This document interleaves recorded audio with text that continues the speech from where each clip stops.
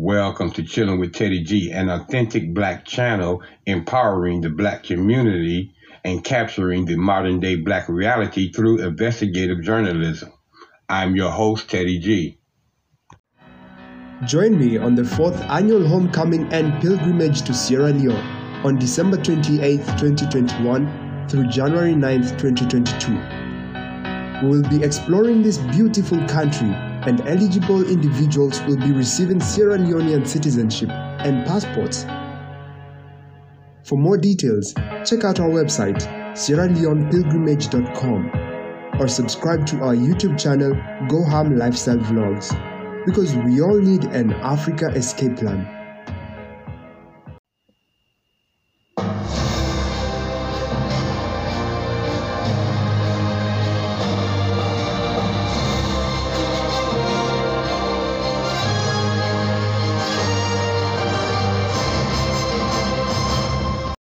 Hello to all of my melanated kings and queens, my brothers and sisters in Africa as well as South Africa, and to all of my listening audience around the globe. I welcome each and every one of you back to another episode of CWTG. As you know, I'm Teddy G, your host, and on this channel, you know we discuss anything and everything with absolutely no sugar, no frosting, and definitely no mayonnaise. Y'all go grab yourself your favorite cup of coffee, tea, or latte, or whatever it is that you prefer to drink, and join me for the next few minutes, ladies and gentlemen, as we talk about the horrible statement that was made by an attorney for William Rodney Bryant, where he says black pastors are not welcome in this courtroom, and if they want to have one, that's fine, but that's it. That's right, ladies and gentlemen, you heard me say it. These are his words, not mine. So we're going to do a little housekeeping because you know we keep our dirty laundry clean around here at the studios of Chilling with Teddy G with the Copyright Disclaimer Act of 1976 under Title 17, that is Section 107. Allowances is made for the fair use for the purpose such as criticism, comment, news reporting, teaching, scholarships, and research. Fair use is permitted by the copyright statute that may otherwise be infringing. Non-profit education or personal use tips the balance in the favor of fair use. So yeah, ladies and gentlemen, now that we got that out of the way, let's talk about this this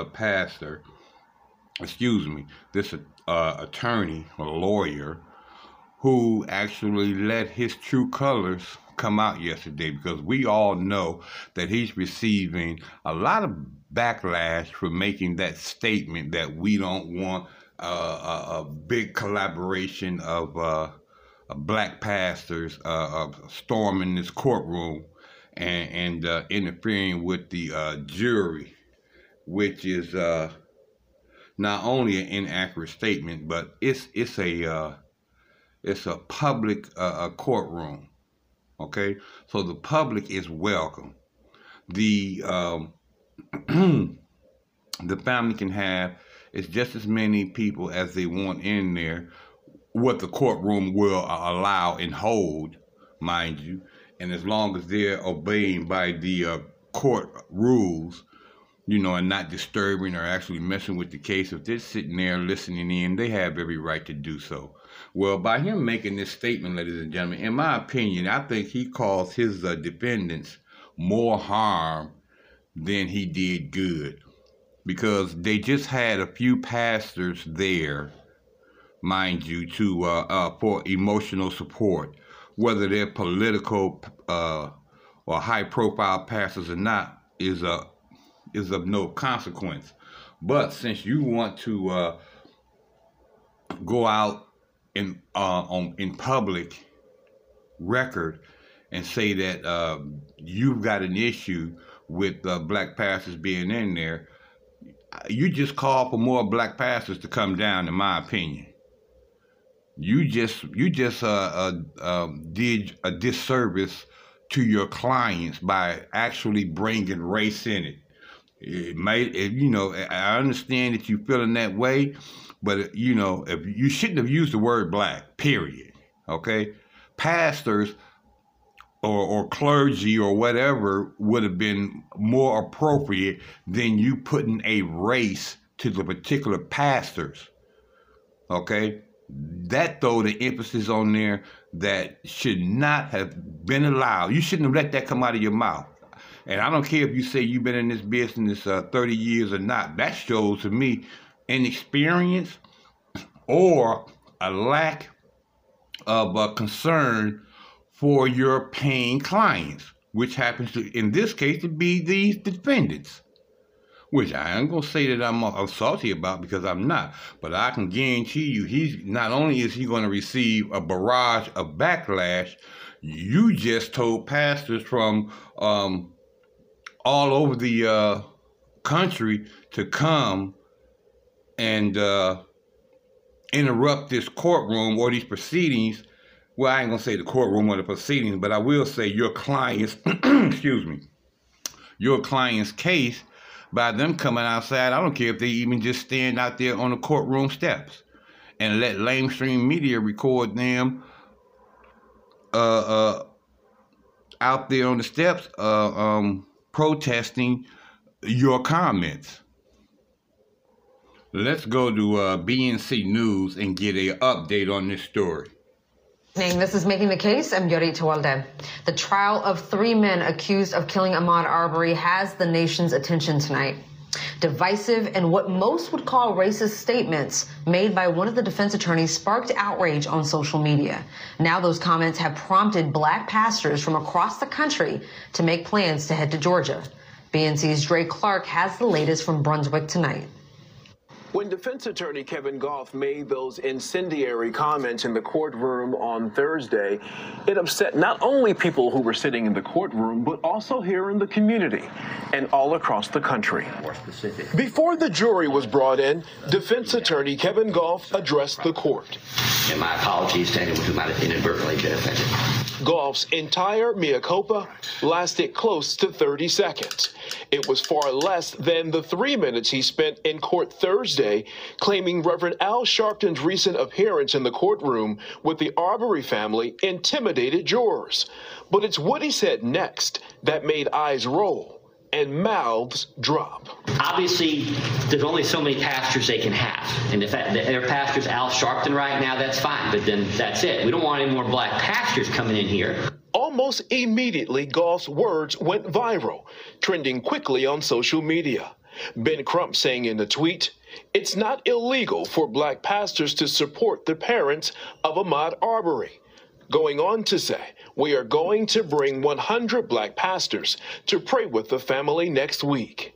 The other defense attorneys who sit next to Gough in court also found his words offensive. It's a ridiculous comment.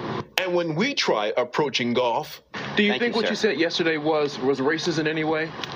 What I say in court, I say in court. He was deflective and reluctant to speak with us. But no one was more offended than Wanda Cooper Jones, Ahmaud Arbery's mother. What Gough said yesterday was very insensitive. I don't see how anyone could see Al Sharpton's presence as being something that was negative. The first full week of testimony concluded with prosecutors calling more law enforcement to testify. Prosecutors say Gregory and Travis McMichael, along with William Bryan, murdered Ahmaud Arbery because they thought he was a black criminal. The 3 men have pleaded not guilty, claiming Arbery's killing was self-defense.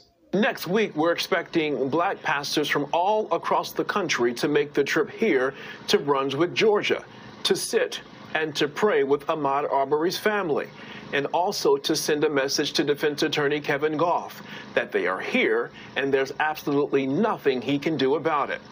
Court resumes on Monday morning. In Brunswick, Georgia, I'm Dre Clark. Now, you see that, ladies and gentlemen? That's exactly what I was talking about. You have sparked outrage all over the country, not just for the Ahmaud Arbery family, ladies and gentlemen, but for any melanated individual, the entire religious community, not just black pastors, but any pastors now will take offense to you and that statement that you made, because they're spiritually, morally, ethically obligated not to let that just go by. Any pastor worth his salt will be out there on them court steps protesting or more or less supporting the family of Ahmaud Arbery, which to me did more damage to your defense case than good. There's only so many pastors they can have.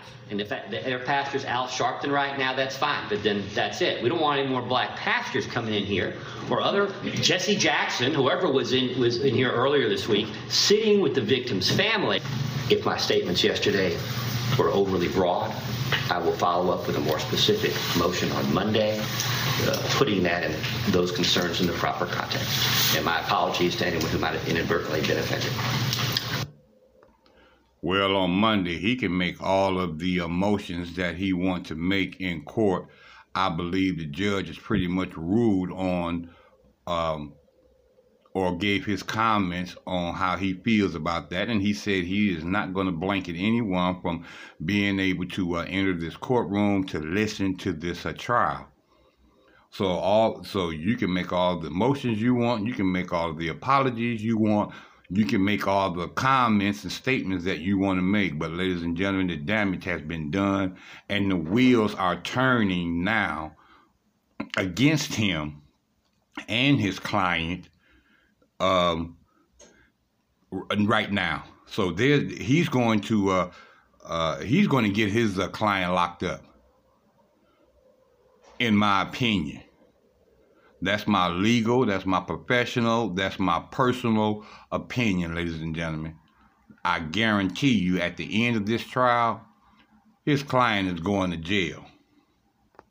Let's go to BNC's legal panelists and analysts and see exactly what they have to say on this horrible thing that he has done to his client's case. But William Bryant specifically has had to deal with his lawyer's reckless mouth. I mean, even the lawyer representing one of the McMichaels called Gough's comments asinine and wanted to make clear that neither he or his client agreed with what he said. What is your reaction to his statements? Well, thank you. First of all, why would you raise that issue about how many pastors they can have? And I'll come back to the they in a moment. But secondly, how dare you raise that issue in the context of race? Are you kidding me? To raise that issue in this case and in this trial is so offensive, and I hope it was offensive to everyone in the jury as well, everyone in that courtroom, so that they see that this case translates into an offensive race case once again. It was so offensive, but the question that I raised that I wanted to know is, who is the they? Are you talking about black people? How dare you speak for the community that you know nothing about? And how dare you present it in court as an adoptive admission, as if you are the authority that gets to speak for white people about what's allowed in a courtroom that's not your courtroom, in a case that's about race that you, sir, are on the wrong side of. Sit down. I'm offended. I'm irritated. I'm frustrated. It goes without saying, there's no legal analysis here because it doesn't rise to the level of legal analysis, because it's pure ignorance, it's pure bigotry, and it's pure racism. And that's all it is. So I'll just leave it at that. And there you have it, ladies and gentlemen. Well, Toya, he said black agreement pastors. with him. Your thoughts? Because that's right. You can't speak about what the family can do. You can't speak about what's allowed in that courtroom. You certainly can't speak for the entire Mzungu race. And all you did in the this legal analysis opinion was show your ignorance and show your bigotry. That's the reason why I say, ladies and gentlemen, all he did was, without physically doing it, he put his white hood and his white cape on and his white shroud and let everybody know exactly what he stands for. Because what he said, ladies and gentlemen, had no legal basis, no motion, no legal motion in the courtroom. He just simply got ignorant about the fact that the family has support from high-profile black pastors. okay, and black attorneys. And I'm sure that he's not too happy that one of the prosecutors on there is a black female. I mean, he should have just stuck to his guns and defended his clients, along with the fact that we already know how Mzungu privilege is playing into this case. That's the reason, ladies and gentlemen, why they got one black juror on the case and 11 Mzungus that's on the jury. So, which is also questionable. You know, how did y'all end up with one black juror on the case and 12 white jurors? I mean, this should have been a mix of individuals on that jury panel, ladies and gentlemen. Okay, some Mzungus, some Asians, some Mexicans, some blacks. Anything other than a panel of 11 Mzungu jurors and one black juror. Y'all, you were doing fine. Okay, your case wasn't that great, but the arguments from a lot of the attorneys for the defense were pretty much holding their own. You just did damage to all of them, and I guarantee you, when this trial resumes on Monday, they're going to start distancing themselves away from William Rodney Bryan and his attorney Gough. And you watch and see what I tell you isn't accurate. Let's return to this legal panel and see exactly what they have to say. Latoya, he said black pastors. Your thoughts? He said black pastors, and you know, sometimes we like to think you don't want to dignify ignorance with a response, but this certainly deserves a response. It is clear that this attorney spoke from his heart. He said what he meant, and he meant what he said. But the message that we should take is this. We cannot forget that Ms. Jones is a survivor of homicide. Her child was murdered at the hands of 3 white men. That's the bottom line. What is clear, however, is that the underlying reason for the murder was race and race-related, and that counsel for the defendants, and I say plural, because even if they are outraged today, no one said anything at the time in question. Many times when we are in court, the right time and the right time to say something, either object or to join in a motion, is immediately. Not to let any time pass, but it has to be contemporaneous. So the reality is, This attorney said what he meant, and he meant what he said. They don't want black people in that courtroom. They know the power in numbers. They know the power in the Negro spiritual. Yes. They know the power in support from the community. And they like to pretend that keeping us away from the courtroom is somehow going to give their clients some leverage. That's not going to happen. Exactly. Well, Dre mentioned that in his response to this, or in the response to his comments, we could see more black pastors from across Georgia, in Brunswick next week, and across the country. Let's listen to what Ahmaud's mother, Ms. Wanda Cooper Jones, had to say about it. What Gough said yesterday was very insensitive. I don't see how anyone could see Al Sharpton's presence as being something that was negative. He knows that my family and I are going through some very, very trying times, and anyone who can come and sit with us to give us any sort of inspiration and encouragement, I mean, it can't be frowned upon. It's all good. And we've been told that it's possible maybe some more pastors will come in the future. What do you have to say about that?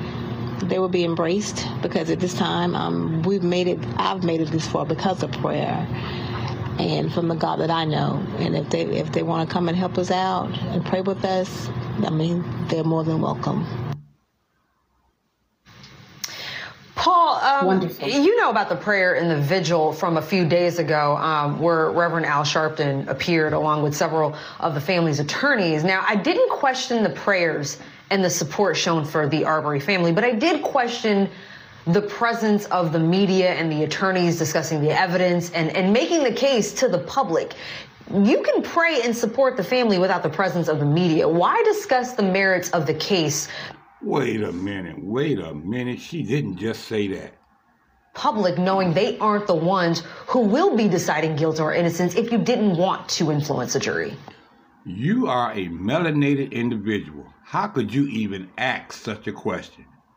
Well, you know what that tells me? That tells me that you are a black boule, in my opinion, because you know all too well how discussing the case, being supportive of the family that is going through this hardship of this homicide of their child or their family member, and how our presence needs to be out there in order to gain any traction. We cannot sit and be silent as what you're suggesting, or you're saying prayer is fine, but don't discuss the case, don't go public, don't do any of the things that we need to do. In this case, ladies and gentlemen, silence is not golden. No. And I'm sure that this legal panelist will agree with that. Let's hear exactly what he has to say. Well, I think it's really important, especially in a case like this, that people, especially disenfranchised communities and communities of color, do have conversations in association with sometimes these prayers and the prayer vigils where people are called in groups to action, and that makes the conversations more palatable.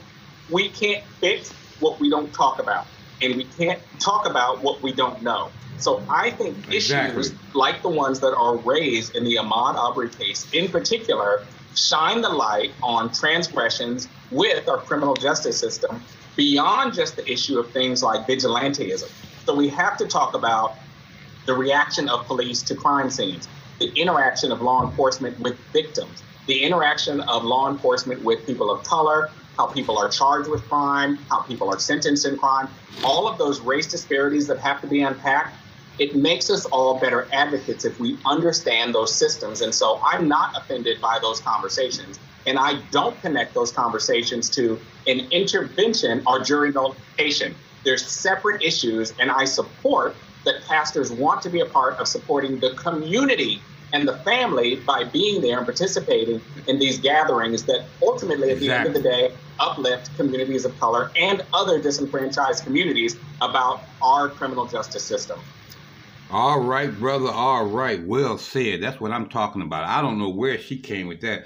Now, she just lost a couple of points with me, okay, asking that question right there. And I know y'all probably out there ain't going to like it because y'all saying, Ted, she's only doing her job. But oh, no.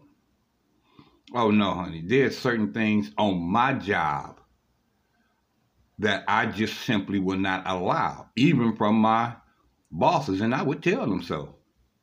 Oh, no, I would tell them in a minute. Listen, that's not going to happen. Or, excuse me, I don't support that. Or, I think that's just outright wrong. I think that's just outright bigotry. I was very voiceful, and I am very voiceful now when it comes to good and evil, right and wrong, light and day. What's done in the dark will come to the light. I stand on these principles, and for you to say anything contrary to that fact right there makes me believe that your paycheck is more important than your people.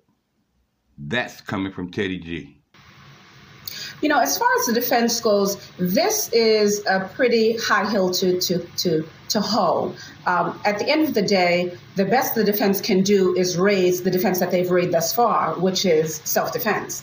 Unfortunately, if their argument is that we had probable cause to make a citizen's arrest of Mr. Arbery, yet they cannot articulate any crime being committed, it makes it very difficult.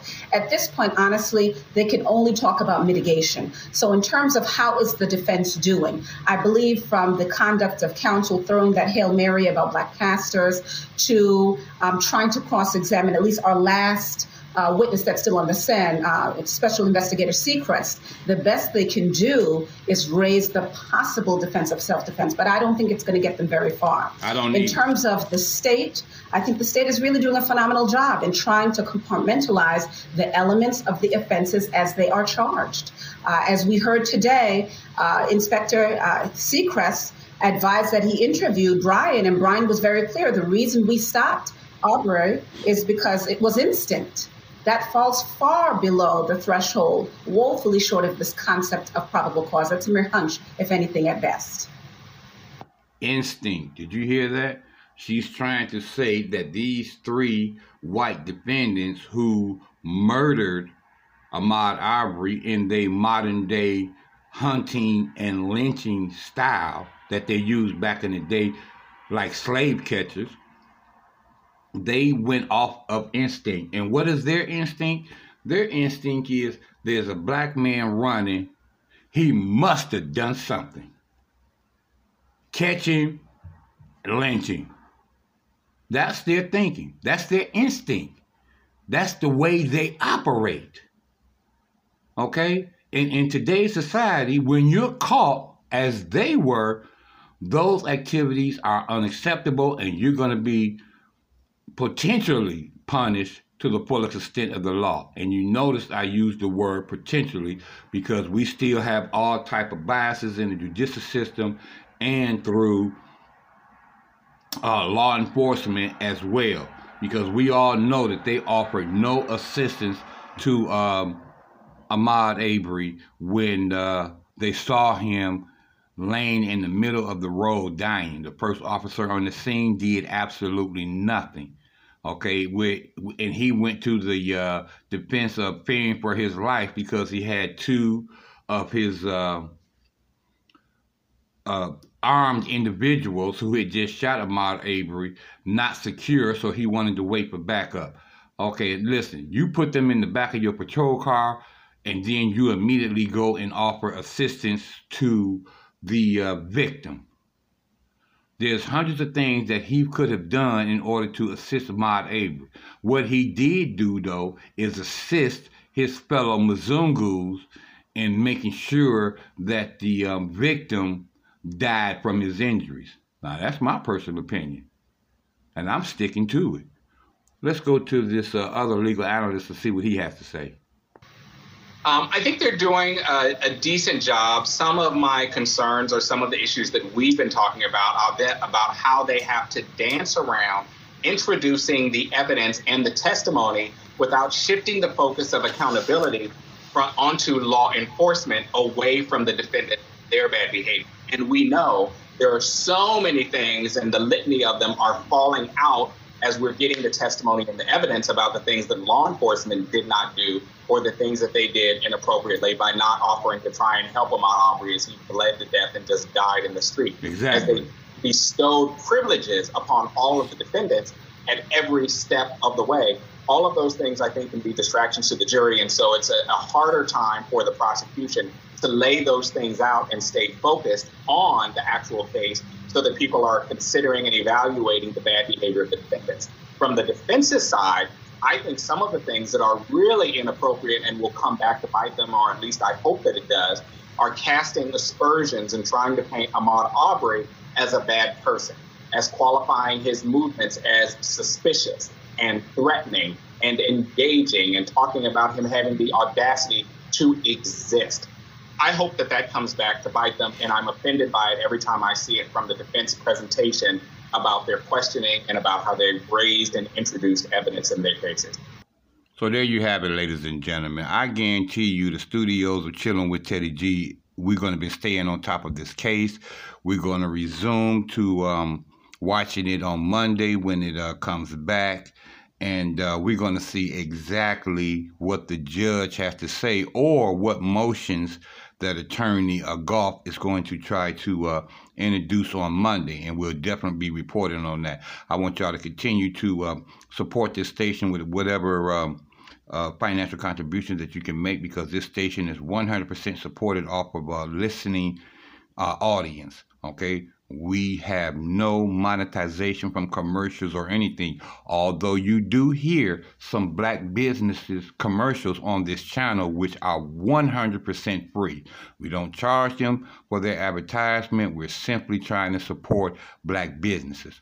So please, guys, support the black businesses that you hear on this channel as well as supporting this station.